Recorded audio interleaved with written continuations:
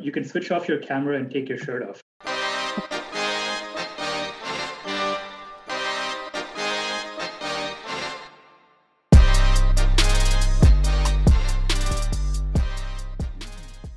Oh yeah. Someone at work asked the other day. We were just chatting, and someone said like, "What would you do if you won the lottery? Like, what big purchase would you immediately go out and buy?" I really couldn't think of much, but a pizza oven, like an outdoor pizza oven, would improve my quality of life immediately. If you won the lottery, you would just get a pizza oven? Like to begin with, not like that's the only thing ever, but That's the first thing you would do is a I pizza respect that. oven. it's 'Cause up there, yeah. I would like, well, one of my dreams is to own a tandoor oven someday. It's a clay oven to make actual tandoori food. There you So go. I respect the need for a, good, wood burning pizza oven. Wicked. Bernie's thinking like, I'm buying a robot so that I never have to do anything manual ever again. Well, I guess the question is, how much, like, how big is this lottery? Like, Yeah, I mean, sure. like I don't know. I don't know. What's the bottom tier? $1 million or like? Yeah. Okay, because what I was going to say was I would buy a football club. I think that's actually more reasonable than your pizza oven, to be honest. More reasonable. Yeah, I would legitimately go off and buy like York 9. I would do I that. think you'd be surprised at how much you'd need to buy that. It's certainly more than $1 million. To buy York 9? Come on, man, they're trash. Even though they pay their players like $11,000 a year. They need to unionize if they haven't already. They seriously do. Man, I'm getting worried about this fan. I'm gonna turn it off and suffer through it. I did the same thing last week. We literally can't hear it. Like every time we tell you can't hear it, you go turn it off. I don't know the difference. All right, fine. I guess this week will be the guinea pig, and if it all goes pear shaped, then that's what happens. Or you can switch off your camera and take your shirt off. That's true. But then I'd worry about. Oh no, you wouldn't be able to see, so you wouldn't be distracted. It's fine. Yeah, Mbappe had the chance and he fluffed his. So I tried to force that segue in somehow, but I feel like it was appropriate because Twitter was like, "You think that scoring a penalty and taking off your shirt is just easy? Like, it's pressure." And like, there's a point to that, but there's also banter to it as well that I think we need to appreciate. Yeah, I think that's fair. Just before we do that, I did say we've thrown all formality out the window, but we should probably let people know that Raul is with us. Mohammed is not. Raul has joined us on the Koshcast several times in the past. Always a wonderful, wonderful experience to have you. So thank you for joining us, Raul. Cheers, good to be back. And where can people find you on Twitter? Usually podcasts leave this to the end, but like I want to do it now because, If for some reason someone wanted to find me on Twitter, I don't know why they would, but it's at Kalvapale, which is my last name, Kalvapale. I absolutely hate spelling it out whenever I have to because it takes forever, but it is what it is.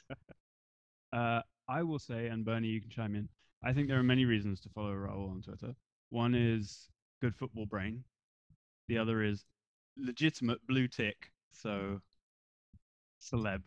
Yeah, I think he's the first blue tick person that I know on like a jollof rice basis. Which translates as what? Personal? Yes. I only have that because someone sent me Jack Dorsey's nudes, and that's it. Well, pass them along. I mean, it's been a while. Like if you're only using it just to get verified, bro, like you need to have some higher ambitions. There are things you can do with those. True. And sorry, the final reason is Raul will sometimes tweet about the Indian food that he makes at home, and looks pretty good. I have to say, looks very good. So I'm excited to try it one day when I give him jollof rice and he exchanges it with some Indian food. There you go. A beautiful cultural exchange. We're all jollof for biryani because they're seeming loosely related dishes, I think. So. They are loosely related dishes. And that's probably why I had Actually, I'm not going to go there. We're going to let that go. I just realized I'm about to get into dangerous territory here on a pod that a couple hundred people listen to. So we'll leave that alone. One of them could be Fair my enough. wife, which is a problem. All right, moving on to safer ground. Kylian Mbappe. I mean, we're recording this like a couple hours after Kylian Mbappe missed or had his penalty saved, and the Swiss knocked France out. Raul, were you shocked by this? Because I looked at him No, all game, all tournament, and thought this kid is still injured and clearly not at his best. And I would not. I said this to the guys immediately after the game. I would not have let him take a penalty, let alone the fifth one. I'm not just saying this with the benefit of hindsight, but I fully expected him to miss it when he stepped up. And when I saw Pogba stepping up to take the first penalty, I really thought you got to save Pogba for the last, or like for the high pressure penalty, because the form that he's been in, playing like an absolute god, you could stick Pogba in goal and he probably would have saved a couple. And I just felt, you give Mbappe the first one because he hasn't been in great form, and leave Pogba for the last. But I saw someone on Twitter tweet that Mbappe is trying to do the whole Cristiano Ronaldo thing where you take the clutch penalty and take your shirt off, but he's not that level yet. So I mean, not to blame the whole elimination on Mbappe, but yeah, he did not fill me with confidence stepping up. Yeah, I mean, for a start, he's not the. I'm sure his abs are great, but they're not obviously Ronaldo levels for that move. But Bernie, we respect Deschamps. I don't know that we like Deschamps, but is this on him? No. And it actually pains me to say that it's not on him because they were 3-1 up. Like, to me, when you're 3-1 up, you've done what you're supposed to do. Like, sure, you're 1-0 down, things happen, but they're 3-1 up. At that point, as a manager, you expect your players to finish off the game. Like, you just do. Like, I think sometimes fans on Twitter get excited and they're like, oh, he should have brought on a defensive midfielder or sub off someone and see the game out. It's like, realistically, you shouldn't even have to do that at 3-1. Like, it should. France, with all their talent, should see off a 3-1 lead to Switzerland. I don't expect this Spain team to do it. Like, they're not that good, but the defending world champions with Conte and Varane and Kimpembe, sure, whatever. Like, like I still expect them to see that out. So I don't blame Deschamps. I blame the players on the pitch for losing concentration and letting this go. Fair enough. That said, I know I've watched more Tottenham than you have in the last while, but he did bring on Moussa Sissoko, which is a guaranteed goal conceder. Like, he is one of those guys that seems like he's going to make things safer because you're going to charge around and like tackle people and stuff, and it never works out that way. Yeah, but I mean, Moussa Sissoko is. I'm trying to be nice. I don't know if it's because Rahul's here. Like, why? No. Yeah, okay, he sucks. But like, I'm just saying, I feel, and I really hate to bag on the guy, but Mbappe missed some things that I thought I don't understand that, and not to blame Koeman, but like that could have been a goal, right? Like, and that would have ended it. I feel like this was weirdly fine margins, but I don't know. Rahul, you give your opinion before I go off and slander everyone, as I will in the end. I take your points, but I do blame Deschamps for a couple other things. Playing with the back three. So I know both his left backs were out injured for this game. So I think that's why he went with the back three. But again, just to insert my Real Madrid agenda into this, even though it's about France and the Euros, Ferland Mendy would have been pretty useful. I think in a 26-man squad, I think you find room for a guy who's a very good defensive left back, can play at right back, can play in a back three as a left center back. But even though, I mean, okay, fine, you didn't take him, that's fine. But even for this game, I think Deschamps should have just started with a back four, even if it means putting Rabiot at left back or even play Koundé at left back, whatever. But just like breaking up your central defensive pairing just doesn't seem wise. And Longley was awful. He was subbed off. And yeah, to join on Bernie's point of the players being at fault, Kimpembe I thought had a shocker, especially for I think it was the equalizing goal. where he attempted this tackle that reminded me of a young Sergio Ramos, where he would want to win every single duel and not realize that sometimes you just have to hang back. And if he had just like done that, been conservative, I don't think Switzerland had a chance to score. They just like lunged and missed. An old Sergio Ramos too, but hey. I'd say more young. We can have a separate pod on that. We will when he retires. Get you on for a special. Although, I mean, we will talk about actually because we'll talk about Real Madrid. We got. Oh, let's not. We don't. Oh no, we will.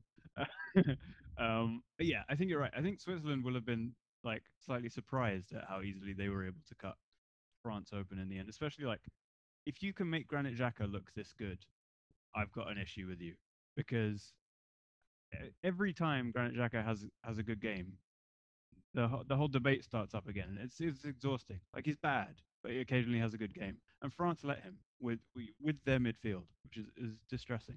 But yeah, I mean, on the left back, he could have taken Ferland Mendy, he could have taken Theo Hernandez. Like there were options, and I know he took 2 left backs, and they both got injured. That's very unfortunate. But Adrien Rabiot on the left of a 4 was disgusting, like absolutely disgusting. I agree with the Ferland Mendy point in particular because you guys know I'm a firm believer in, you need to be a good defender as a fullback, and Ferland Mendy is a very good defender. Like it's a bit of a Wan-Bissaka thing, sure, fine, but like we got to get past this. Like you need someone who can actually defend as well. Like you think you're just gonna attack everybody? Like what kind of arrogance is this? Like Spinazzola. that might, well, actually no one good's in the tournament anymore except for them, so you know what, anything can happen. But I don't know, I do blame Deschamps for generally, right, like the team makeup. I don't like Rabiot. I don't think he even deserved to play. I think even Tolisso is more like a better player and more mobile, but maybe he can play that position better. You can use Sissoko as a fullback, as we've seen being done at Spurs. Like that has to, at least he's done it, so it has to be better than Rabiot. But I don't know. Like they did everything they could have done to come back from 1-0 to go 3-3, and look at the performance of Paul Pogba, for example. That was honestly probably the best individual performance in this tournament, period. And other people let him down. Like, I mean, Benzema did a madness in this game. Mm-hmm. Like, there were so many good things that they did that they were undone by individual stupidity. Like Kimpembe, who I never ever rated in this tournament, and and I couldn't believe he was a starting center back. But whatever, I'll leave that agenda at home. Fair enough. All right, let's well, France are out. Look, they got to the final of the Euro 2016. They won the following World Cup, and they've got this far. Like, that's a pretty good cycle. We'll see what happens next. I fully expect Zidane to take over if they decide Deschamps had enough. But we'll see. A team possibly closer to Raul's heart, Spain. Okay, Raul. Luis Enrique said that his team are like a bottle of Cava, and the cork's about to pop. And when it does, like, we've all got to be scared. And then they scored 10 goals in 2 games. He was absolutely right. Yeah, he was. I prefer Ruud van Nistelrooy's ketchup bottle analogy from many years ago, where he said goals are like ketchup. Like you shake the bottle and you don't get any ketchup, and then suddenly it all comes out at once. Maybe that's what Spain are going through right now. I do think they've generally been playing well all tournament, but it's just finishing is their big issue, obviously, with Morata as your man, and the other option being Moreno, who's very good, but not really world-class either. So Morata got his goal today, like a nice goal against Croatia, and he generally played well. And now all of a sudden, you might see Spain really, I think, rise to the potential and go to the semis, because I know it's a very flawed team. It's a strange team, but they have so much talent that sometimes you can just rise above the tactical flaws. And yeah, so I personally don't really feel a sense of attachment to the Spain national team, like not just this team, but any Spain team. But I think they are gonna prove people wrong and probably go further than we expected pre-tournament. I think they make the semis. I'm not. This Euros is very strange. Like, I don't know if anyone's been like going to be proven right or wrong in any effect, because like Switzerland can take out France, and I didn't think Belgium were going to take out. Like, people thought Belgium sucked, right? So you're going to get proven wrong in that sense, sure. But like, everyone is fucking up at some point, like in this tournament. So it's upside down. You just have to like live it and let it go. And in some sense, for Spain, I think people just expect them to be a certain level all the time, which was probably just 5 out of 10. That's what people expected. They didn't expect anything crazy or anything low. So as long as they were just competent, like in this tournament, the way things have been going, they could actually go pretty far.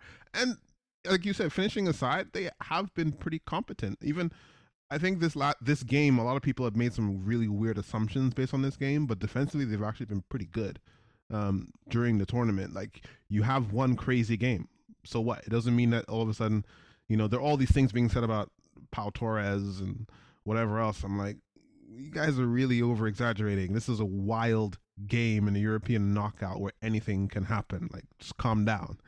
But you do also have a vested interest in defending Pau Torres, right? No, I don't. I really don't. I mean, he's 6'5" and rubbish in the air. Like, I have noticed that. I can tell you that. But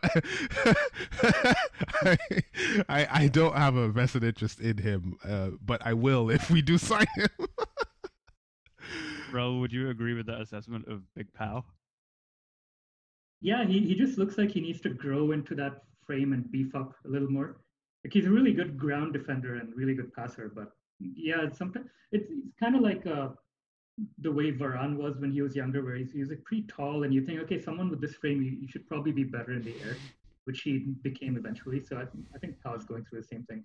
And again, on Spain, they meet Switzerland next, and I don't think Switzerland are gonna be missing Xhaka because of yellow cards, and it's just that's why I feel like Spain ended up on a good side of the draw, and I think they make the semis, and then who knows what can happen. I will say that I genuinely believe that in this tournament, Spain, one of the reasons why Spain can go far, like all the way potentially, is because the quality of defending in this tournament is completely garbage.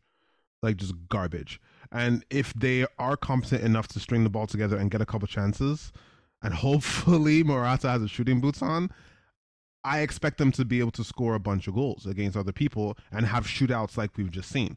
I think Spain can be competent. Spain will create chances more than most people, from what I've seen with the way they use the ball. That's always going to give them a chance.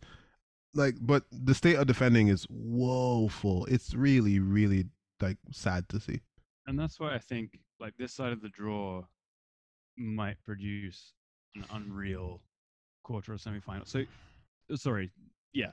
I mean, you've got Italy against Belgium coming up, which is going to be wicked. Like, two of the most attacking, most informed teams of the tournament. Somehow Belgium are doing this despite having 3 centre backs from 2010. Like Vermaelen and Alderweireld and Vertonghen is still out there doing their thing. And then whoever wins that is going to play Spain if they beat Switzerland. So if none of them, defend, it could be an absolute gong show, which would be great entertainment.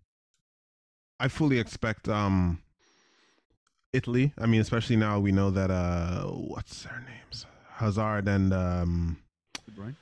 Yeah, De Bruyne are apparently out of the game. Like, Lukaku's literally gonna be just on his own. I think he might just take the ball from midfield and just try and run through everyone, because he's not gonna get the ball very easily. Well, maybe Thorgan Hazard is a better Hazard right now. Who knows? But Italy are too competent, and they probably do defend well. So I expect Italy, and I hope Italy, because I cannot have Robbie Martinez winning Euro. I can't have it. I just cannot have it. No. I agree. Not into it. Oh. I tend to agree, just because of Hazard to an extent, but mostly De Bruyne if he doesn't play at all. If he can play like a half or something, that might change things.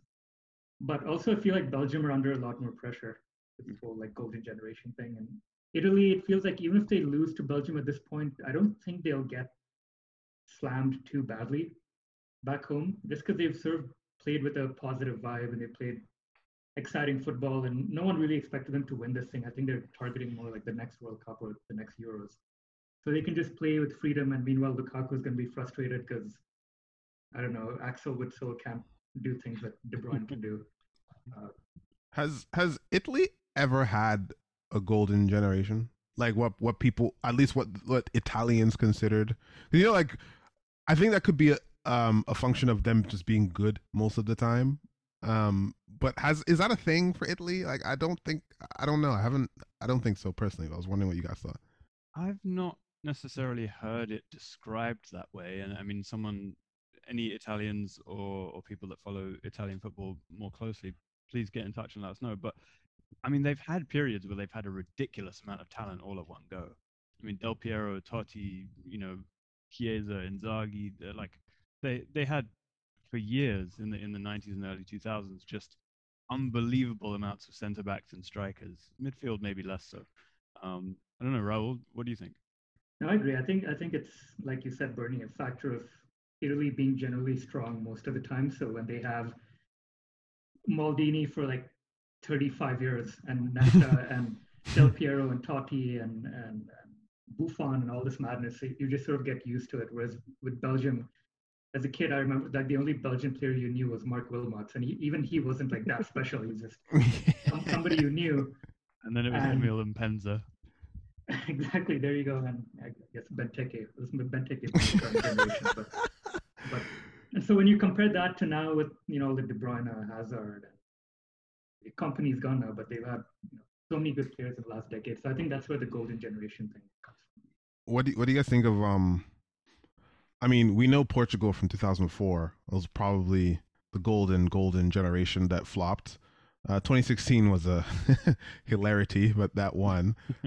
I had this Portugal team going to the final because I thought they were just stacked top to bottom. What I didn't expect was incompetence, which reigned supreme. I don't know. To me, they never clicked. Not in any game. They didn't really click. What did you guys think? I actually think that they might have been too stacked compared to 4 years ago. Like if they had, say, one or two more very good attacking players compared to 2016, like say you had Bruno and Bernardo Silva, and like Jota didn't exist and Joao Felix didn't exist, then I think it'd be easier for them to set up a team similar to last time where they're pretty defensive, but then you have like a bit more variety in attack. It's not just Ronaldo. Whereas this time, I think they almost had so much flair. And then with the team that won defensively last time, I think they were kind of confused. As like, what are we? Like, are we still going to do the defensive thing from last time? But we can't really. So they tried sticking everyone in the lineup, and then like, okay, Bruno's not performing. Let's take him out. And it just, I think it weirdly enough, even though it does make sense when you say it out loud, I think it kind of worked against them. And if they had a little less talent, they might have been more confident in what they were doing. But I think that's bang on. I think they were caught between what they did last time and the squad that they had now. And I think either less talent would have been useful, or a manager that was willing to like play to the strengths of the team and forget what worked last time because the team has changed. Like that Portugal team could and should be playing, like really high intensity possession dominating football. With flying wing backs and like lethal finishes and Bernardo Silva tricking and tickling around the edges. Like there's just so much talent there, and they just kind of dirged their way through the competition. And for one, I mean, listen, we're in Toronto. There's a lot of Italians. There's a lot of Portuguese people. It would have been hell had both of them got too far. So one of them had to go, and I don't mind it being Portugal. I'll also add that Portugal deserved to be out because they dropped William Carvalho, who has a brilliant porn star mustache and looks and plays like a 70s or 80s footballer. And just for that crime, they deserve to go out. Fair enough. Right. So yeah, Italy against Belgium. Then you got Spain and Switzerland. Other side of the draw coming up, Sweden against Ukraine in the battle of the extremely yellow kits. I don't care who wins this, really. Anyone? Because I just want Yarmolenko to be happy in life, so sure. And I just have a self-hatred for Victor Lindelof. I say self-hatred because he's at my club and I shouldn't hate him on my club, but he annoys me so much that like Xhaka to you, who for Alex I'm sure was having like fever, high fever seeing Xhaka ping balls around and G up the boys to win. So I feel for you, but if Lindelof gets through to a semi-final, for instance, then I'd be exactly in your shoes. Fair enough. Raul, any thoughts on this one? Yeah, I'm going for Sweden this one just because I like Alex Isak a lot. I think he's super talented. He's still really raw, but I think he's going to be really good. And if Sweden go a step further, it'll be good for him. And he's my boy, so just for my Isak agenda, I'm going to go for Sweden. Fair enough. Actually, I've decided I'm going to go for Ukraine just because they tried that cheeky move of sewing the map of Ukraine onto their shirts just to piss off the Russians, and then they got told they can't do that. But it was a nice cheeky attempt. You have to say. And then you've got England against Germany tomorrow. I mean, it'll probably be over by the time this comes out, or it'll be coming out by the time this comes out. Will either of you do me the honor of backing England to win this? Negative. I want so I want them to. I do want England to win, and you know it's the battle of the colonizers versus the other guys, and I do want England to win regardless. Like mostly because of just I know these players more so, and Werner's a fraud, so like England sure, but what I see is 0-0 penalties and Germany winning. Like that's what I see. I don't see many goals in this at all, personally. But who knows? Yeah, it is. I mean, it's difficult to see a lot of goals, mostly because England have been really solid defensively and have not scored. I think they've not scored more than one goal in any of the games so far. When you look at the games that have gone on over the last couple of days and the total calamity of them, you might look at the way England have approached things and say, maybe this is quite sensible. But then it's just hard to have any faith that they'll score enough goals. I don't know. Raul, what do you think? What have you thought of England so far? Again, I'm aligned with the pretty popular common opinion that maybe they've been too conservative with the talent they have, because it is a really likable team with a lot of likable players. So in that sense, I'd like them to do well. But again, Germany, I mean, they haven't been super impressive either. But with Germany, you just feel that somehow they stumbled out of the group of deaths that they had, and now surely they won't. Surely they'll like move up a gear. But I agree that after like the madness of today, it just feels like the law of averages means we'll see two really boring ass games tomorrow. And if it goes to a penalty shootout, we all know there's only going to be one outcome. So, so I'm afraid I have to agree with Bernie and say either goalless draw or maybe a 1-1 and a dour game, penalty shootout, and as always, Germany win. And just to add, I don't rate Germany's defense, but I also don't rate England's attack, which is very weird considering the actual talent that they do have at their disposal, which is either just not functioning or is being misused. I don't know which of the two it is, but it's just not clicking, and I don't expect it to click in a knockout game against Germany. Like I kind of hope it does, but I don't know. This might be football heritage. Do you guys think Saka will start? This is the question that's on my mind, because it's a tough one, because you have Saka. Do you think he gets a start? It's a very good question, and he deserves to. I'm not convinced, though.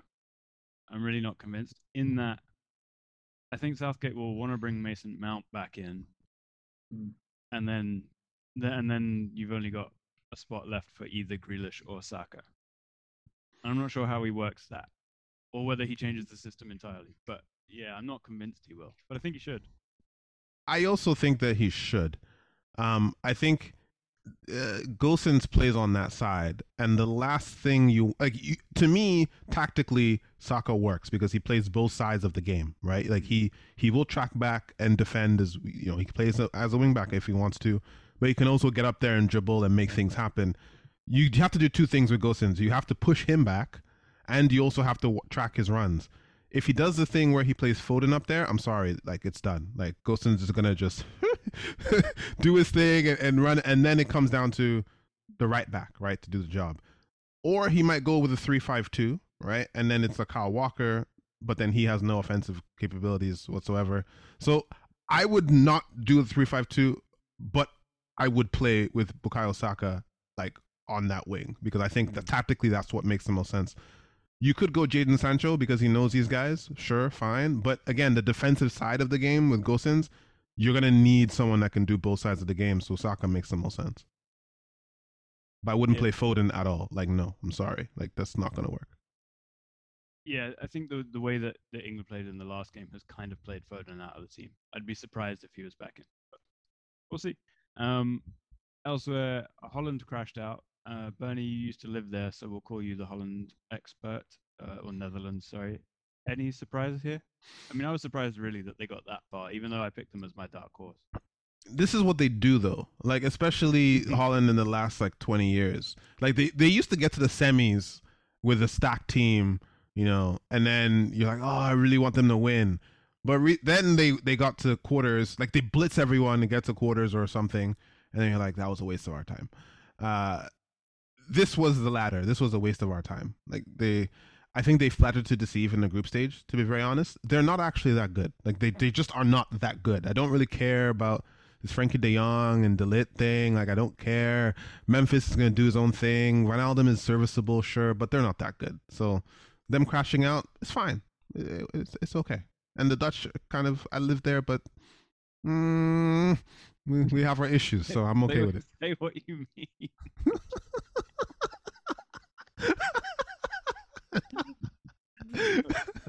They're just not the friendliest people, okay? Like, right. Let's just leave it at that.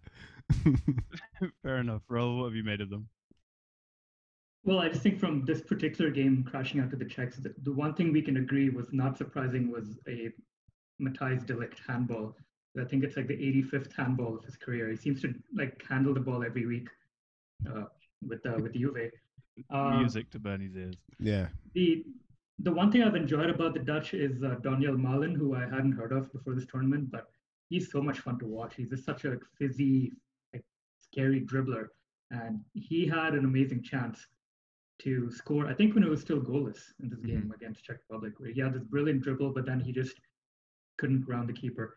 But yeah, aside from him, I mean, the Netherlands, they weren't really going to go that far in this tournament, so they won't be missed. Fair enough by me. And with that, the last of the Koshkast dark horses are out. Raul, just so that we know, and you could lie here, but we'll trust you. Who was your dark horse before the tournament started, if you had one? How do we define dark horse here? Like, you mean a team that gets to the semis that you don't expect to get there, that kind of thing? Sure, just but that's sorry, Alex. Go ahead. Yeah, I was just gonna say just someone that isn't expected to do very well that you think might. Turkey. Wow. And they were pretty horrendous. Yeah, I think when I did my prediction bracket for fun, I think I had them definitely making the quarters, but they were absolute garbage. But they had a really good qualifying campaign, and they have a lot of good names on the team sheet. So I just thought they'd do something good, but that didn't work out. Wow. Wow, that's really interesting. So people really thought they were getting hipster with Turkey. Yep. Bernie, didn't you describe them as the darkest dark horse ever to have dark horse or something? Yeah. Because I honestly thought they were going to be rubbish. And I was stunned that Mohamed picked them. I was like, what is going on? I mean, Çalhanoğlu, I don't rate him, and Soyuncu, I don't rate him either. What's up? What else? Yosichi, I never watched him. Demiral, Cengiz Under. Yeah, don't rate him anymore either. Demiral, he hurt me at my soul because I went to bat for that guy, and then he just put out stinker after stinker.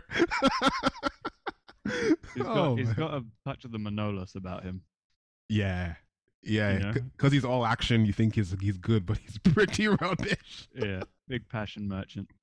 Um, so I mean, Holland lost to the Czech Republic. I don't have that much to say about the Czech Republic other than that, like, they're very organized and they've got a couple good players. And like, I think, Raul, when you were talking about what what what made Portugal good previously, I feel like the Czech Republic kind of have that vibe. Like, very well organized, defend pretty well, have a couple good players. Yeah, like this is not the Czech Republic of Poborski and Nedved and Rosicki, who I was really rooting for in the 2004 Euros. Uh, yeah, they're just sometimes it's just better to have less talent, I guess, when you're this sort of like less heralded team. You can just grind results out and then play with no pressure, and that's where they're at. And I think they play. Who do they play? They play Denmark. Yep. Yeah, so I mean that's crazy. One of these teams is going to be in the semis. Czech Republic, Denmark, and it's pretty even. I think most neutrals will be rooting for Denmark with the whole Ericsson thing. Mm-hmm. The very fresh vintage Hummel jersey that I appreciate that the Danes wear. But yeah, that's a cool thing with these international tournaments. I mean, who would have had either the Czechs or the Danes in the semis, and yet one of them's going to be there. Yeah, definitely. I mean, Denmark smashed Wales. I mean, Mm. really took them to bits. Wales were all right early on, but then, you know, it got very, very ugly very, very quickly for the Welsh. Did you guys see the Bale interview afterwards where he basically told the reporter to fuck off? Yeah. Gareth Bale is one of my favorite people in the world right now. He doesn't have a single fuck to give. It's like, whatever, man. Now he's a big meme. When you see the thing with the ref, where he's just like, oh, fuck off. I really like Gareth Bale. Like, I just hope, I just want him to be happy in life. Like, whatever he wants to do, I support Gareth Bale. That's where I stand. Except for ever coming to Man United, which I know Rahul would walk him to Old Trafford, like piggyback him to Old Trafford if he could. But I wouldn't be happy with anything in life but that. Raul, I saw something. Please correct me if I'm wrong if you've seen this, but I think so. Obviously, there's the whole Wales, Golf, Madrid in that order thing, right? And did Marca put out some sort of headline when Wales went out, being like, all that's left is like golf or something? I think the headline was something like home golf Madrid in that order, with the photo of Bale like looking down and being sad. His own club. So petty. That is, it's really petty. Like they love to bully Bale, and I just wouldn't do it right now because there is a real chance that he comes back to Madrid. He has one more year left on his contract, and he had some issues with Ancelotti, but nothing compared to the issues he had with Zidane. So there is a real chance that he might be our backup striker in Madrid next season. So I think if you're Marca, you just want to lay off the guy. Maybe I gas him up a little bit, make him feel good, and then once he sees out the final year of his contract, then you can go back to trolling. Fair enough. Good lord. Gareth Bale, backup striker at Real Madrid. Speaking of which, we will dabble in some transfers in a bit, but we've got some questions. So let me put these to you, and we'll see where we get. Stephen Mark Scott says, which movie robot would be the best manager? And this comes off the back of like Crystal Palace, Everton, and Tottenham all just massively failing to appoint a manager for about 3 months at this point. So like the idea is just let the robot take over at this point and simulate decisions. Because really, how much worse could it be? Is there a robot from a movie that might be able to do a job? When I saw this tweet, I instantly went C3PO and R2D2. I think there's a, and this is not going to be a very good comparison here, but there's a what's his name, Sam Allardyce and Sam Lee, like thing of you know, twiddle-dee twiddle-dum to them that I think would make a relegation scrap very, very interesting. Big man, little man, but as a managerial team. Raul, any robot thoughts? I might go with RoboCop because from what I remember from RoboCop, he's a robot, but he's also like struggling with his humanity. And I like to think that Rafa Benitez has some humanity in him somewhere. As a coach, I mean, not like just as a person, because lately all you hear about Benitez is so after Modric scored that brilliant goal with the outside of his foot, we were all reminded that Rafa Benitez told Modric not to pass the ball with the outside of his foot, and he also, I think, tried to tell Cristiano Ronaldo to improve his shooting technique or something like that. Yeah. So I could see Rafa Benitez in a RoboCop garb. So just for that reason, I go for RoboCop. Yeah, I mean he is often described as a bit robotic and cold, so I think that would work. Everton fans, incidentally, are protesting the possible appointment of him so hard that they have apparently written a banner or something that says "We know where you live," because he's got a house on Merseyside. Where anyway, it's still getting a bit mental. It seems like a relatively decent chance that at least one of these clubs might genuinely start the season, or at least preseason, without an actual manager, which is phenomenal. I don't know if that's ever happened in Spain, but like nuts. Next question. Was chatting with Jojo the other day about most blatant accounting transfers. So recent examples, and my personal favorite, Barcelona and Valencia swapping Neto and Cillessen for 40 million each. Like for me, that is an absolute classic of the genre. Any other faves? I would present again. This is Barcelona, but when they sold Artur to Juventus and they took, I think, Pjanic. I don't know if it was part of the same deal. And they sold some other player around that time. It was really just because the board of directors needed to bring some money into the club's coffers because their term was ending, and you have to guarantee a certain percentage of the club's budget. Right. And they couldn't do it, so like, okay, we gotta sell Artur. And so I think that counts as just a straight blatant accounting transfer. Alex, was yours the Neto Cillessen one? Mm-hmm. Sadly, we have to stay in Barcelona. I think I love it. I think this is indicative of just A, how incompetent they are managing money, and B, they're just fraudulent. That Paulinho transfer was money laundering 101. Like, what did they do? They sold him to China, or Guangzhou, wasn't it? Or did he go from Spurs to China? They signed him and then sold him back, or I think yes. Yeah, that's it. Like, I couldn't work that out for the life of me. what the point of signing him was, and then selling him for the exact same money. Like, who would agree to do that? Who on God's green earth would agree to buy Paulinho for that amount of money? Like, back from Barcelona? No, like that was a joke. That was absolute joke. Yeah, that was so bizarre. The one that I'm thinking of, because Juventus do weird shit all the time, especially with like Sassuolo, and you just find that like other Italian teams who you think have no money suddenly buy really bad Juventus players for big sums of money. I think Stefano Sturaro was one of them. I'm just trying to look it up. I think they sold him to like Genoa for like 15 million or something completely bonkers. But somehow Juventus managed to get other clubs to buy their players for exceedingly large transfer fees. So always enjoyable. And there was the whole, the Pjanic thing as well, right? I also think that Chelsea are scamming everyone one way or the other. I don't know how to prove it, but they sell their youth players for staggering amounts of money, and I think. Oh, and Liverpool, Ryan Brewster, 20 million, eBay 15 million, Solanke 20. No. There's fraudulence. That Liverpool, Bournemouth, Southampton axis. You know, those beach towns in the UK. There's something going on. Yeah. I'll give you one from back in the day, and this is again tapping to my Real Madrid fandom.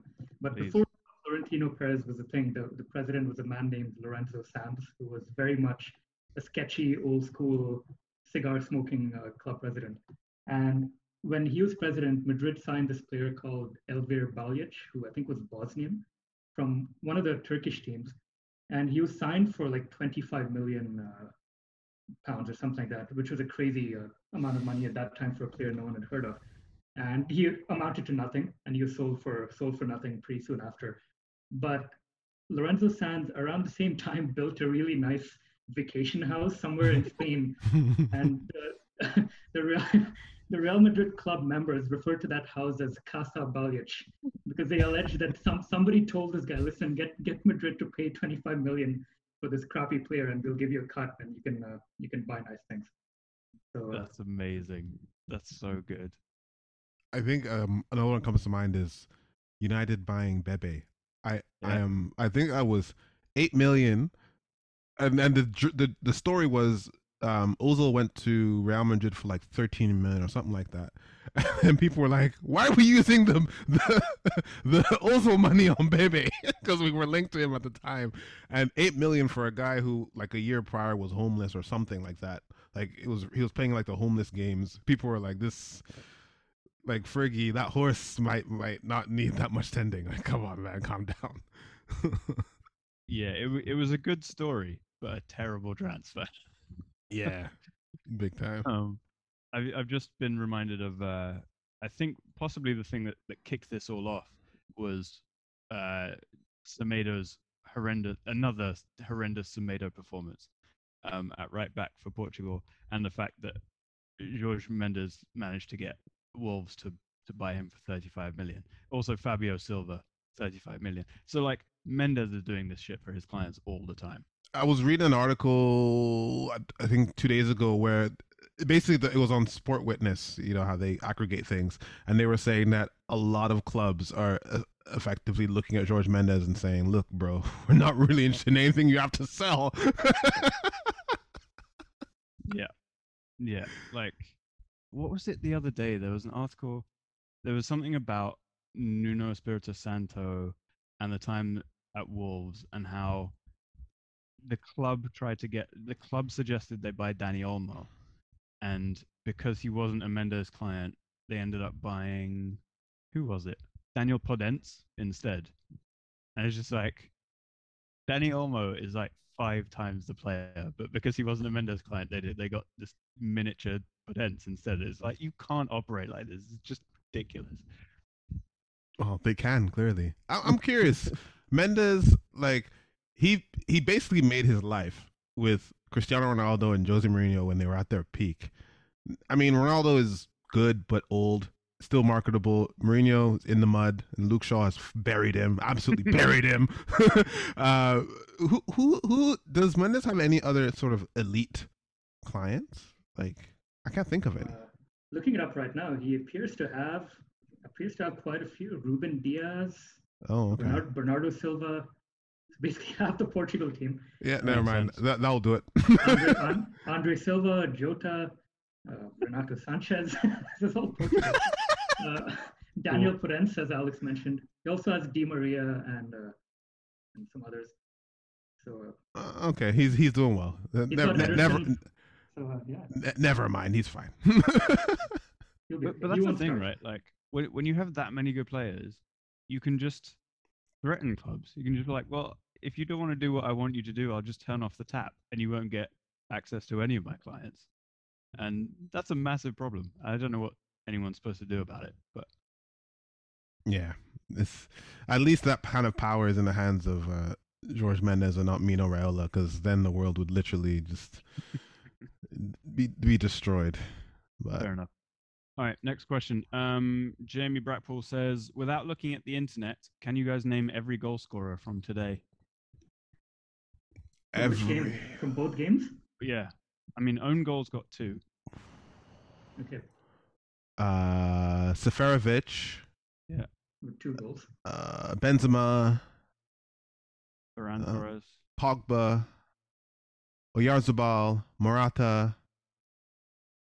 There are 2 more goals from Spain. Gamranovic or something. I forget which team he plays for, but Croatia. It's probably a good guess. No. Actually, I think he's Swiss. Swiss? Okay, yeah. But I don't know if he scored. I mean, in short, the answer is nearly, I think. I think we covered it, didn't we? Yeah. I think we missed 1 or 2 from Spain, but for Spain, it was Morata, Ferran Torres, Oyarzabal, and Azpilicueta. Oh yeah. Who's and wait, who scored? They scored 5. That was 4. Or did someone score Mm. 2? Does it matter? No. That's the No. question. I mean, it's not Jamie's question, but it's my question. Jamie's other question is, do either of you have a best GIF of the tournament so far? I think the Bale one probably, no? Bale. Yeah, it's Yeah. gotta be. I mean, it's just sensational. All right. At Donyaya says, who was happiest about that Mbappe penalty miss? The Swiss players or Olivier Giroud? The answer is Marcus Rashford. But yes, Olivier Giroud. Giroud did look devastated. Absolutely devastated. Sure there, bud. But he's a very good actor. Yeah. Right, Mike Forbes. Parental warning on this one. I'm not gonna pull any punches. Should fucking broadcasts stop airing live fucking interviews with pumped up fucking footballers? And is Joshua Kimmich the most underrated football player in the world? I legit believe you could play him any position on the field and he would give you what you want and more. So let's. Should broadcasters stop interviewing footballers? Yes. They should only interview the referees. I'd be okay with that. I want explanations for your decisions. Just one by one. But no, I don't like the idea of interviewing players. Like, is he saying that like right after the game? I think so because he says pumped up. Yeah, give them like, you know how in like in the NBA they have a shower, whatever, and then they come out after they thought about things. They still say some crazy stuff, but they thought about things. Like, I'd rather that you do that than like right after a loss you ask someone something and they're just gonna be really upset. Like, I don't think that's fair. Fair enough. Raul, as someone who has worked in the media, what's your take? Yeah, it's a tough one. I kind of agree, but at the same time, 99% of the things that athletes say are so boring. So at least when you get them, when the testosterone's pumping and the adrenaline's high, at least they say something interesting or give us good gifs. Or we had like Xhaka today. Like, okay, I will say I agree in terms of like when a player suffered a devastating defeat. Maybe then it would be nice to give them a few minutes, compose themselves. But when it's someone who's like amped up because they won, like Xhaka today, dropped the F-bomb like 5 times, which I thought was great. He was just so happy and it was just such raw, unbridled ecstasy. So I like to see that side of things. But yeah, I think like asking Gareth Bale like 2 minutes after the final whistle, is this your last game? Although it gives us good content, it's not in great taste. I do think that Klopp should never be off the table at any point. Just to see him complain about something, like he's prime content for sure. And just grind his teeth. Yeah. His interviews are probably really lucrative for his dentist. His dentist's like, I saw the interview, you need to come in. Firmino's like, I got a guy. All right, last one. What drugs were the Swiss on, and can I get some? That is from at DJ Fuzzy Boy, Dr. Max Power on Twitter. What is, I don't know, ground up Toblerone? What do they snort in Switzerland? I'm assuming, I mean, they're pretty highbrow with their, Swiss banks. I would expect some very pure cocaine. I think that's probably a fair shout. It might not even be illegal. I don't know. In Switzerland? Don't know. Probably not for white people. Anyway. Alex went there. What? It's a very racist place. They banned minarets. Wow. Did they? Yeah. So forgive me if you already know this, but Switzerland is as close as to a direct democracy as you can find in many places. Like the people all vote on a lot of things, have a lot of referendums, and the people. This is a number of years ago. They voted to ban minarets, and the basis of the bill was like, we can't build things too high because it ruins the skyline. And it's like, actually, they just wanted to stop mosques being built. Huh. Okay. Yeah. I don't know where to go with that because I was trying to go back to Brig or Brugge or what was that place that we went to? Brig. We went to Brig, yeah. And Basel. Yeah. Yeah. Yeah. If you ever go to Basel, don't eat the Chinese food. Not very good. Yeah. Fair enough.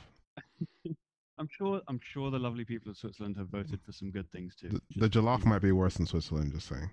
Oh, I wouldn't go near the jollof in Switzerland with a 10-foot pole. But congrats to Sonia Misio, friend of the pod, for her remarkable achievement as part of the nation of Switzerland. Absolutely. All right, transfers. Raul, I know you weren't keen to talk about Real Madrid, but you've got Carlo Ancelotti back. No one expected that. I think we need to talk about it. How do you feel? At first, I was disappointed because I think I was like a lot of Madrid fans. We were sort of looking at an ideal scenario where maybe we can get Pochettino because it seemed like he was having some issues at PSG, and that didn't pan out. And then like Allegri was mooted. But the more I think about it, for the reality of Real Madrid's current situation, Ancelotti actually works really well because he won't really complain. Like he's not like a Conte figure. He's not going to cry about signings or spending. Uh, Obviously, a lot of the players have won the Champions League with him before. Uh, so, I don't feel too badly about it. I think there's certain players who really stand to benefit from him coming back. Like for instance, Odegaard, someone I'm interested to see how he kicks on. Uh, so, yeah, I don't mind it. In an ideal, well, in a perfect world, you go and get Klopp or someone, but in a Sure. semi-realistic world, maybe Pochettino. But since neither of those has panned out, I think we could do far worse than Ancelotti. Like we were linked with Conte at one point. I did not want that. I think it would be a terrible fit, even though I think he's a good coach. So I think Carlo's a decent get for us. Yeah, I'm okay with it. I wouldn't, like Bernie and I were very vocal that we thought the Everton gig was very much a misfit for Carlo Ancelotti. Weren't sure really why he did it beyond the paycheck, and it wasn't really ever going to go anywhere. But I wouldn't necessarily look at it as evidence for the Real Madrid job. No, Like he's far too not chill for the relevant. Premier League at this point, but I think that might be what Real Madrid need. I do think that what it does show is that there is no plan at Real Madrid because there's no world. I don't believe there's a world where they thought if Zidane leaves, we're going to go for Carlo Ancelotti and bring him back. Someone that they effectively chased out the club in the first place. Like we're going to bring him back. I just don't see that. And I think, and Raul, maybe, I mean, you do have more insights. It just feels like what Real Madrid want to do right now is stay afloat until they can get Mbappe. Like it doesn't feel like there's any real planning outside of that to me. Yeah, I think with the coaching appointment, they're just really looking to bide the time with someone who could potentially. I mean, with all their troubles, we still took the league race to the last match day and somehow made it to the Champions League semis. So then you just want someone who can at least sustain that level and won't like drive you into the ground, but also someone who is easy to sack if you need to. If somehow Poch becomes available, or maybe Klopp wants to change, or things don't go well and you're ready to promote Raul from the Castilla job to the main job. So Ancelotti just gives you like that peaceful sort of transition where you could see like that he'll produce some pretty good football. I think we'll probably play more entertaining football than under Zidane. Mm-hmm. And maybe you wouldn't be shocked if we were to win the league. I think we're actually pretty well positioned to go for the league title. Champions League, different matter. And then in a year or 2 years, he's easy to let go of because he doesn't quite have like the level of clout that Zidane has. Like it's not going to be too awkward to let him go. You've done it once before. He leaves with a smile. He raises his eyebrow. He doesn't take it personally. So it's, no, he does not give a shit. No, so he's it in it for the money at level. this point. Yeah. Let me, since I have both of you here, let me bring us on to Rafa Varane. So he's linked with Man United. They very clearly want him. If you were to believe Fabrizio Romano, he said he wants to try something different. Bernie, you don't want him to join Manchester United. Raul, do you want him to stay at Real Madrid? Who wants Rafa Varane? Oh, I definitely want him to stay, no doubt. Yeah? But I can see why, if he wants to leave, I could totally see why. Number one, David Alaba, I'm really happy we got him, but he's the same age as Varane and he's walked into the club and his salary is way more than what Varane is on. Varane, who's won 4 Champions Leagues, World Cup, linchpin, one of Madrid's greatest ever defenders, really, by this point. So if you're Varane, you can be like, listen, I've won everything at this club. I'm not going to win 4 more Champions Leagues. But if I go to United, or more so if he could go to a club like PSG, make way more money, and if you win, say, if he wins a single Champions League at PSG or a Premier League title at United, that will elevate his legacy in ways that no further titles at Madrid could. And he'll make more money, which he deserves. So I could see why, but I think the club will try and convince him to stay. And they've made him an offer, and hopefully they make him an improved one, because losing both him and Ramos the same transfer window would be really bad. Yeah, it's not that I don't want Varane. It's that the Varane I wanted was Varane of 2 years ago. I think that this present version of Varane has declined. I think quite drastically because I was one of the very few people who said when people were like Van Dijk's best defender, well, I said no, Varane is the best defender in the world 2 years ago, and I stand by that. Especially around that World Cup time, Varane to me was without peer. I didn't buy this Van Dijk thing. I still don't buy it. And he's a great defender, but not Varane is, course of career and in their peaks, Varane was higher by far. But I think he's in decline. He might need a change of scenery. Sure, fine, but I want a different profile. Fast. He is fast, but I want a fast beast. I don't really. He's a bit soft for a big guy in some ways. And even though he has been cleaning up for Sergio Ramos, absolutely, but I want a bit of a hard man, asshole type of defender who's very quick. You give me Varane, sure, I'm happy, but I also feel like we're being used for a new contract. I think he will sign that deal. So I'd rather you pursue players who really want to come to the club.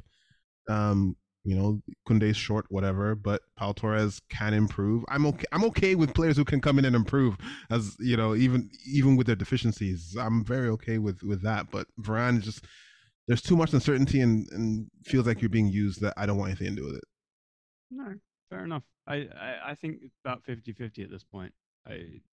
It would suck for Real Madrid to have to try and replace two huge centre backs at the same time. But if one of the people that you're kind of building around is 400 grand a week, David Alaba, then you're not in too bad a shape. Like, I'm sure they can find someone.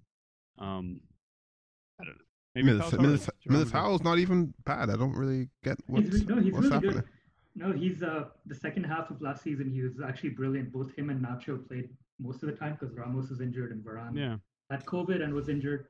So he's great, but again, you don't want to lose both your starting defenders, especially when Varane is still. I agree with Bernie that Varane has suffered a dip in the last year or two, but the other way of looking at it is he can still improve. I think he's only at 28. And I think the next level of improvement for him is to be more of a vocal leader. And we've seen him suffer when Ramos isn't playing. That's been like very evident the last year or 2 years. Whenever Ramos is missing, Varane suffers. So again, since Ramos has gone, from Madrid's point of view, you really want to keep Varane and then play Militao next to him and hopefully play Alaba at left back, which is where I personally prefer him. Fair enough. And if Carlo does want to bring in someone that has impressed him while in England, you could see Ben Godfrey roll up at the Bernabeu.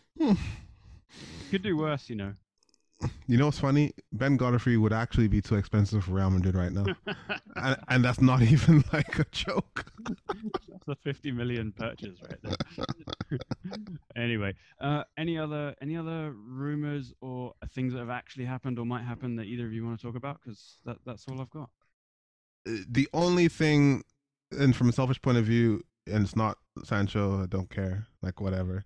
The Camavinga thing came up, and I'm again of the thought of that's not going to happen, but I'm also like, I'm more curious about you guys' thoughts in that, not about whether he joins United. I know that's a concrete link. Everyone is saying that it's a discussion, but is he, like, have you guys seen enough of him to determine if he's even as good? Like, he's 17 or 18, so he should not be, in my opinion, like, those guys should not be elite. You know what I mean? Like, they should suffer dips, but I haven't even watched him enough compared to the hype that I see on Twitter. It's like, oh my God, get him. I'm like, are you sure? I don't know. I was wondering your guys' thoughts on him generally, because Real Madrid was apparently the link, strong link actually, for most of the last year, and that may or may not happen. So, Raul, I was curious, what you thought about him? Yeah, I think nowadays there's just a culture, as you guys know, on football Twitter, where somebody has a good season, which Camavinga apparently did the season before the recently concluded one.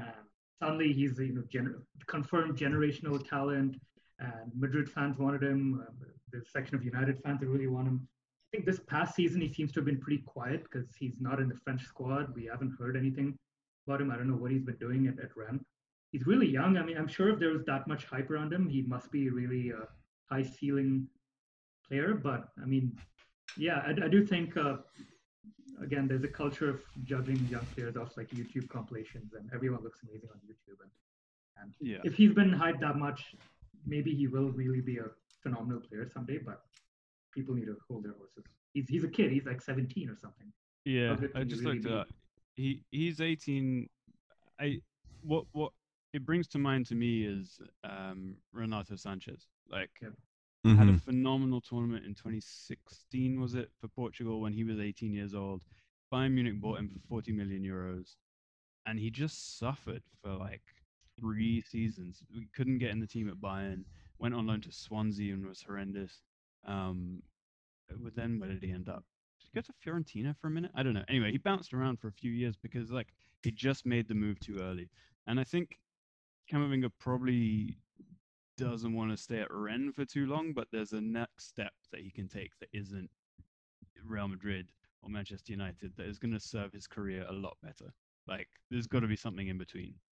United Twitter will kill him if he has like a bad performance. We have the worst online fan base in the world, as far as I'm concerned, and I don't want a good player. I know you want to say Arsenal, Alex, but no, I'm sorry. No, You're I not think the worst they're online all fan horrendous. base. They're all Sure. horrendous.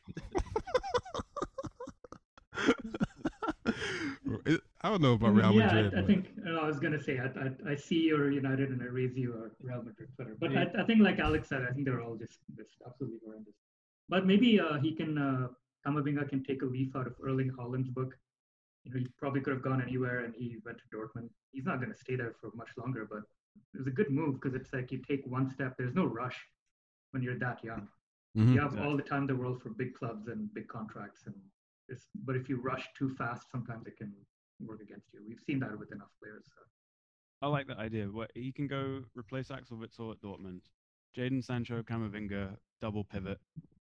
Absolute prodigy unit in central midfield and go from there. Yeah. Wicked. Glad you agree. All right. I think that'll do it for the Koshcast this week, Raul. Thank you so much for joining us. Pleasure. Great time, guys. Talk again soon. And we will chat again when, probably before then, but definitely when Sergio Ramos retires, we'll have to assess the shit out of his career. I'm here for that. All right. Bernie, see ya. Awesome. Bye, lads.